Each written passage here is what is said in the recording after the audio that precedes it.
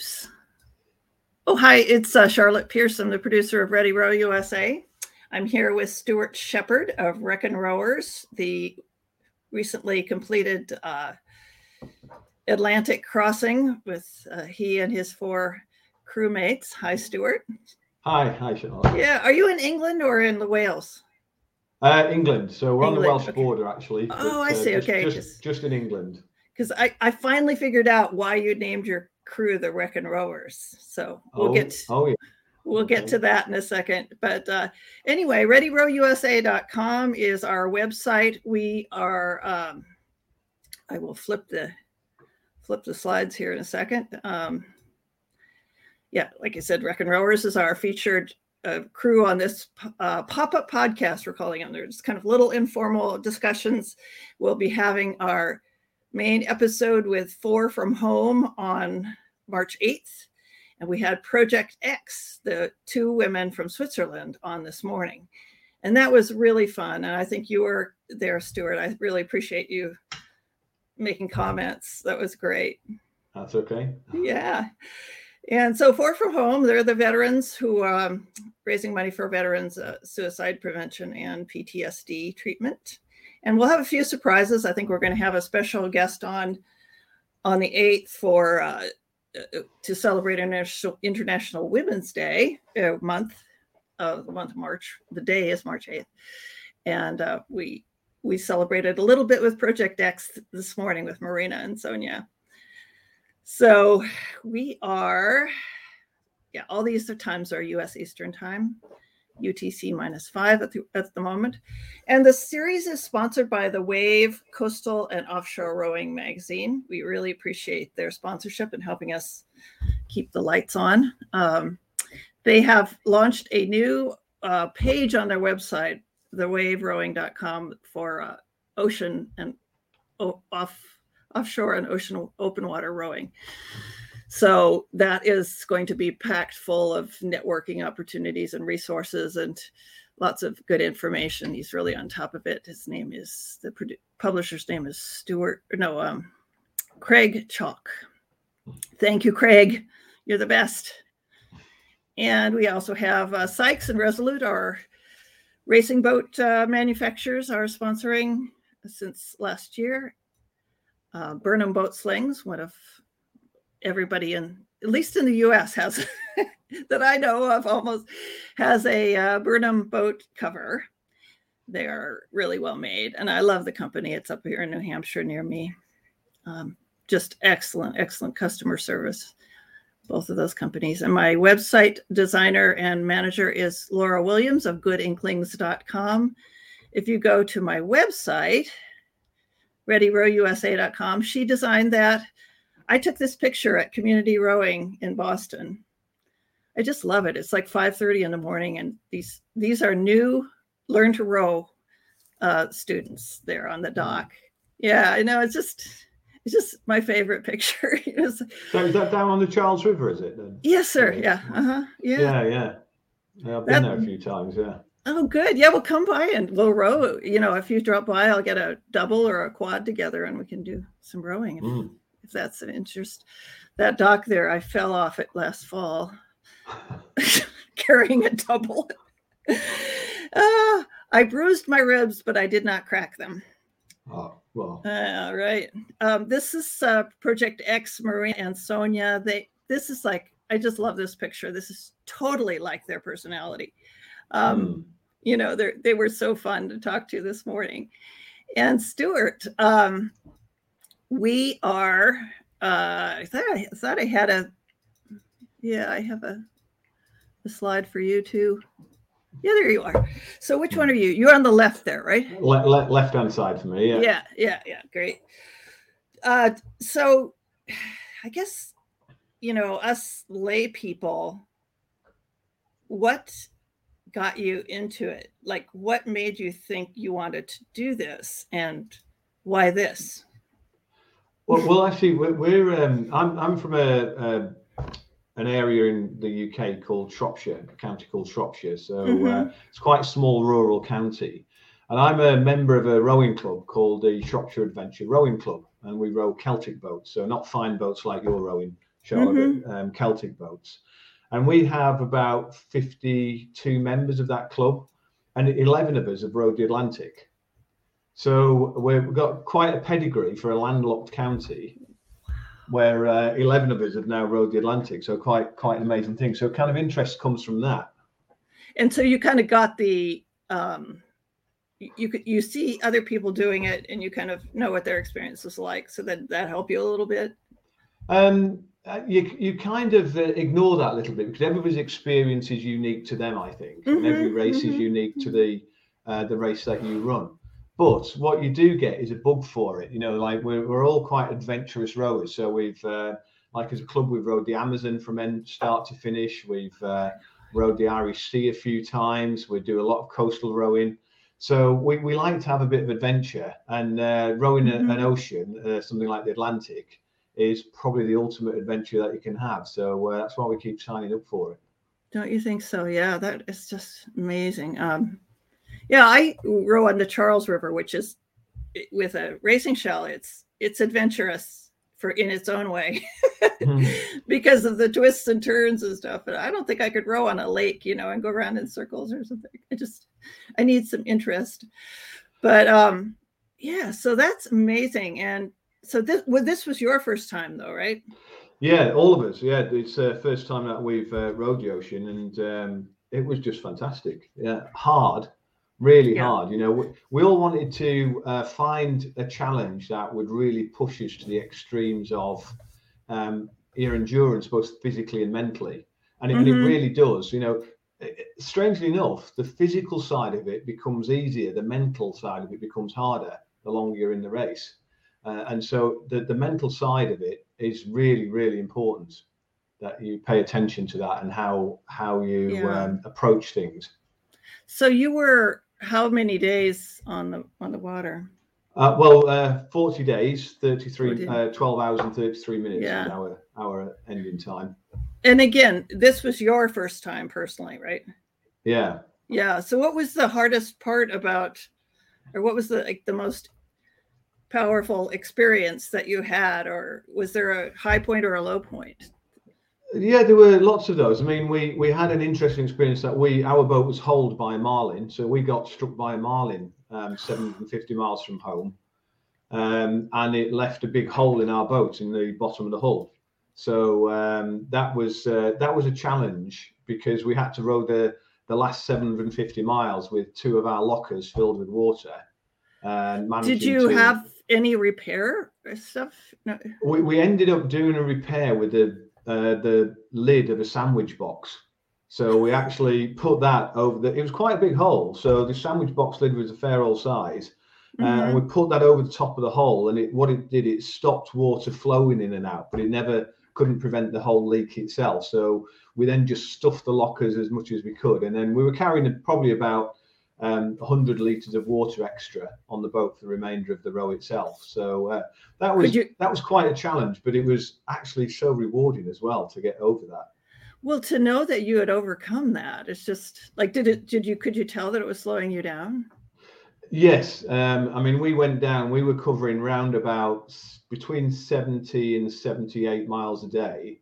And once we got hit by the marlin, we initially went down to about 52 miles a day. So it's costing us 20 miles. But then as we managed to retrim the boat and do lots of things, we did get our speed back up to over 70 miles a day. But we had to do a lot of work to get that.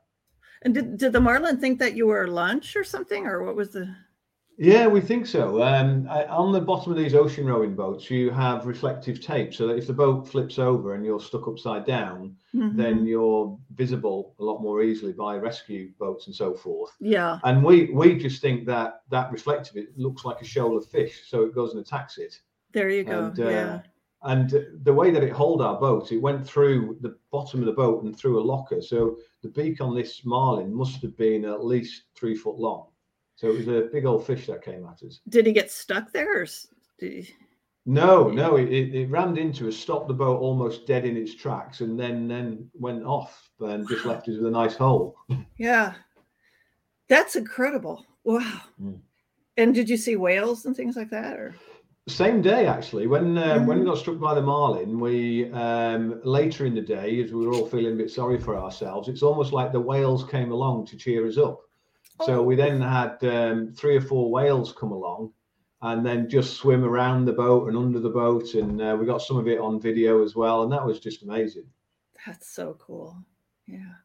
And were there any big storms, or like how do you deal with a storm? Does the boat go up over a wave like a?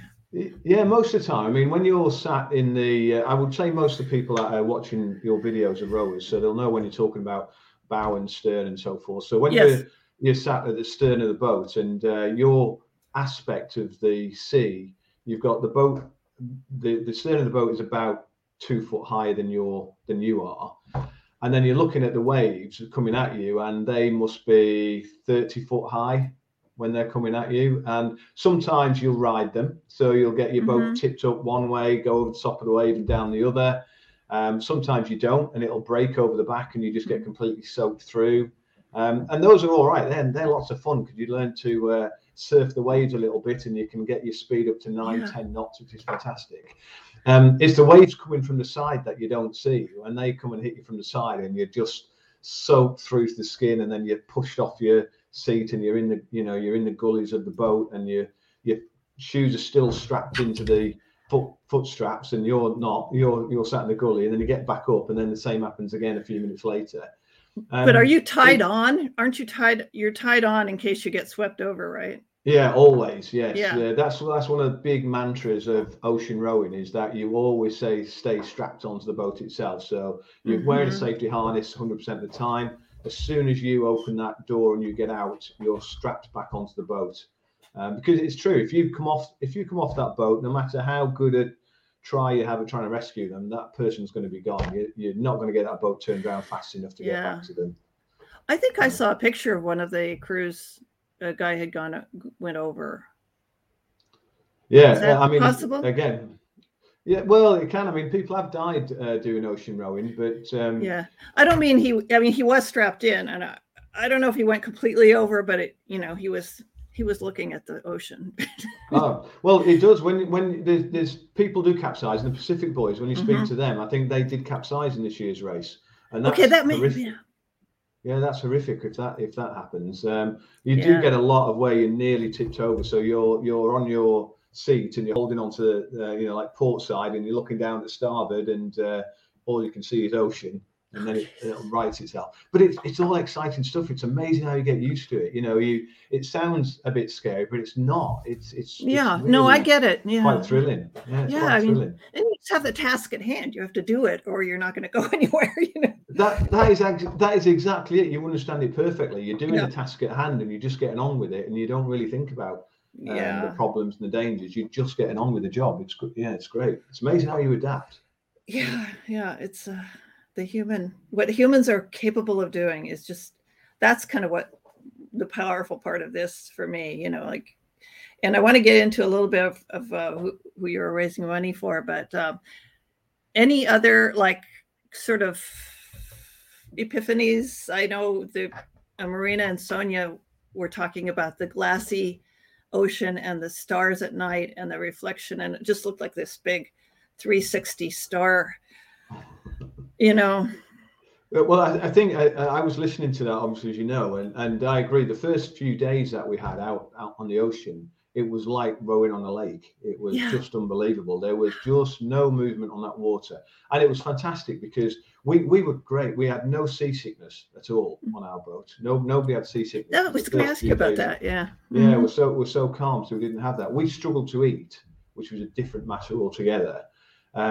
And then the conditions just changed as the wind starts to pick up and the ocean moves. And we had the same thing with the plankton. So one of our crew is visually impaired, so he's registered blind, Stuart Richards. And even he's got periphery vision. And even so Stuart is the second in from the left. Even he could see the glow of this plankton as we were moving through the water. So as the bow of the boat went up and then down onto the waves, then the plankton would light up, and you just have a stream of green light going down the side of the boat, and then your oars going in. amazing. And they're right about the stars. It's so clear at night. It's full, and you just see every constellation. We don't see that here because it's all lit up, you know. It's just amazing. And yeah. Whilst you're doing a job out there and you're working hard, it's surprising how little time you have for contemplation, because you're either working, you're doing a job, or you're sleeping, and then you've just got the bits of time in between. But when you do have that time, it's just amazing to just lie there, and you never quite get silence either, because the boat's always moving. And you know what it's like when you're on one of your boats. It's the sound of the oars, it's the sound of the water. And that's actually a very reassuring sound. When I came off the boat, the first night that I was on a normal bed, again, I couldn't get to sleep. And I was thinking, what's actually wrong? Why can't I get to sleep? And it was because I couldn't hear the water. And so mentally, I was just making that noise and the oars going. And then off I dropped to sleep. And you need one of those baby cribs with the rocking motion. Yes. Absolutely, yes. Yeah. What else was I going to ask you? Your first meal when you got off the boat. Oh, well, everybody gets a burger, so you're going to get the same answer on that one. So when you come off it, what you should be asking is, what's the first meal that you enjoyed when you got off the boat? That's what I would ask. And actually, that was breakfast the following day, because we came in at night. So we had a burger late at night. And breakfast the following day was just having some fresh fruit that you could go to, and you could have as much fresh fruit as you wanted. And that was fantastic. And so you had these sort of MREs, what granola bars, power bars? Oh yeah, we had all that stuff, and actually the food was a real problem part for me, because it's all rehydrated things, and we didn't have any hot water, so we had a problem with the gas supply for our boiler, where it was gone. 5 days we had no hot water, so everything we had was cold, and rehydrating the food, and the food when it's hot is pretty rough. When it's cold, it's really rough. And that's not detrimental to the manufacturers at all. It can be quite tasty, but we just struggled with it. I can imagine. You just go ahead. Yeah, getting real food and real fruit again was just fantastic. I can only imagine. Yeah. Well, that's great. I wanted to close up with just talking about these charities that you're supporting through your rowing, and what they mean to you, and how people can assist in your effort. Okay, well, there's a thing I want to ask you about, Charlotte, as well, before we close up if we can. So the charities that we raise money for, we raise money for the Royal National Institute for the Blind, because one of our guys' crews visually impaired. So we raise money for them. And then we also raise money for a local hospice. So there's a hospice that works within our area, and they do fantastic work. And we've all had friends and relatives that had to use that hospice. And so we managed to raise just probably over $200,000. That's incredible. For those two charities. So we're really pleased with that. And everybody in our community. So when you speak with Four from Home, what they've got is a fantastic community around them where they live, and they've raised a phenomenal amount of money. I mean, it was over $600,000 when I last spoke to them. I watched their interview, and I teared up, because they were obviously so moved by their mission. Yeah, and they're great. And we had the same thing. Our local, where we live, we're all local people, just ordinary guys, and the whole community got round us and raised a phenomenal amount of money and things like that. So it's just fantastic, and it really does have an effect when you're out there rowing hard and feeling a bit depressed at times. And you've got all those people behind you. It kind of motivates you to just keep going. It really does have an effect. But the question I got for you, Charlotte, was your American accent. It's always like we are wrecking rowers, but it's actually reeking rowers. Reeking. I thought you knew about you were saying wrecking rowers because you knew about the boat that we didn't make it with, that we actually did manage to trash a boat during our training. Awesome. That's I mean, it's like, fulfilling the name, It is. Yeah, that's it. So we always, everybody called us wrecking rowers, even when they knew how to pronounce it correctly. I was wondering, all those team names are so fun to figure out. Yeah, but it's actually a great thing for people that are looking to do something adventurous like this. One of the key drivers you've got to have is to keep going. So we lost our boat about 5 months before the start of the race, and these boats are on an 18-month order to try and get something, and we managed to get hold of a replacement boat and with no equipment on it, and then we had to do our training without any electronics and then get the electronics fitted. And really it's about keeping going. I think that's what Rowing in Ocean does for people, and all the teams and all the people there. When you're at the start of the race, the unbelievable thing is you've got all these teams that are in competition with each other, willing to help with anything that anybody else might want. I heard some stories about that. Yeah, I love it. Yeah, and the fact that you all know each other. I mean, Marina and Sonia knew you guys, and Four from Home, and well, we spend a good couple of weeks really where we're all working very closely with each other, and you're helping out and you're having a laugh, and you all know that you've got something ahead of you that's really going to test you. So that's great. You are racing to win, but you're racing yourself, and that's the key thing. Well, we are kind of coming to the end here. They all take longer because I could talk for hours with you, but shall I answer Jason's question? Yeah, shall I answer that? Yes, please do. Yes, Jason is going to be one of our hosts on the Four from Home. So. Oh right. Well, Jason, it was naivety. That's what wrecked our boat. That we were doing our first nighttime row out on the Welsh coast, and the Welsh coast can be pretty rough, and it was quite a rough night, and we miscalculated where we were by about 5 miles. So we were 5 miles further west than we thought we should have been, and we didn't take notice of it, and we actually just rode straight onto a set of rocks, and if we'd have been 200 yards north or south, we'd have gone to a beach. But we didn't. We went into the rocks, and once it got hold of it, we were the first people to write off a Rannoch ocean rowing boat. You had a do they all have Rannochs? Most of them did. I mean, Project X, they've got what they call the whale boats, so which I think are designed in Holland. Yeah. So there's a few of those appearing now, but predominantly the race, probably 30 of the boats are Rannoch boats in this year's race. Yeah. So between the Marlin and the rocks, you've pretty much destroyed your reputation. Yeah, if the boat hasn't got a hole in it, we're not interested. Oh, God. I love it. Well, thank you so much for coming on. And, if you can jump on with Jason and Ryan on the 8th and ask questions and stuff, we'd love to have you. And, okay, yeah, it's always lovely, it's always more fun when people chime in and stuff. But Wrekin Rowers, wrekin-rowers.com is your website. And you are role models for the rest of us, Stuart. So thank you. No, well, thank you, Charlotte. And you keep rowing on Charles River. And if I get over there again next year or this year, then I'll give you a call. We'll show you a good time. We have some pretty fast Harvard 8s that cruise up and down there. Yeah. Well, don't get you're in fine boats. You're going to have a rough rower come on one of those boats. You might have to take care of me, I think. Well, you might be so powerful that we just race on down the river. I don't know. Good. Well, let's stay in touch. And thank you so much for telling us about your experience. This is great. Okay. Lovely talking to you all. Okay. Bye. Bye-bye.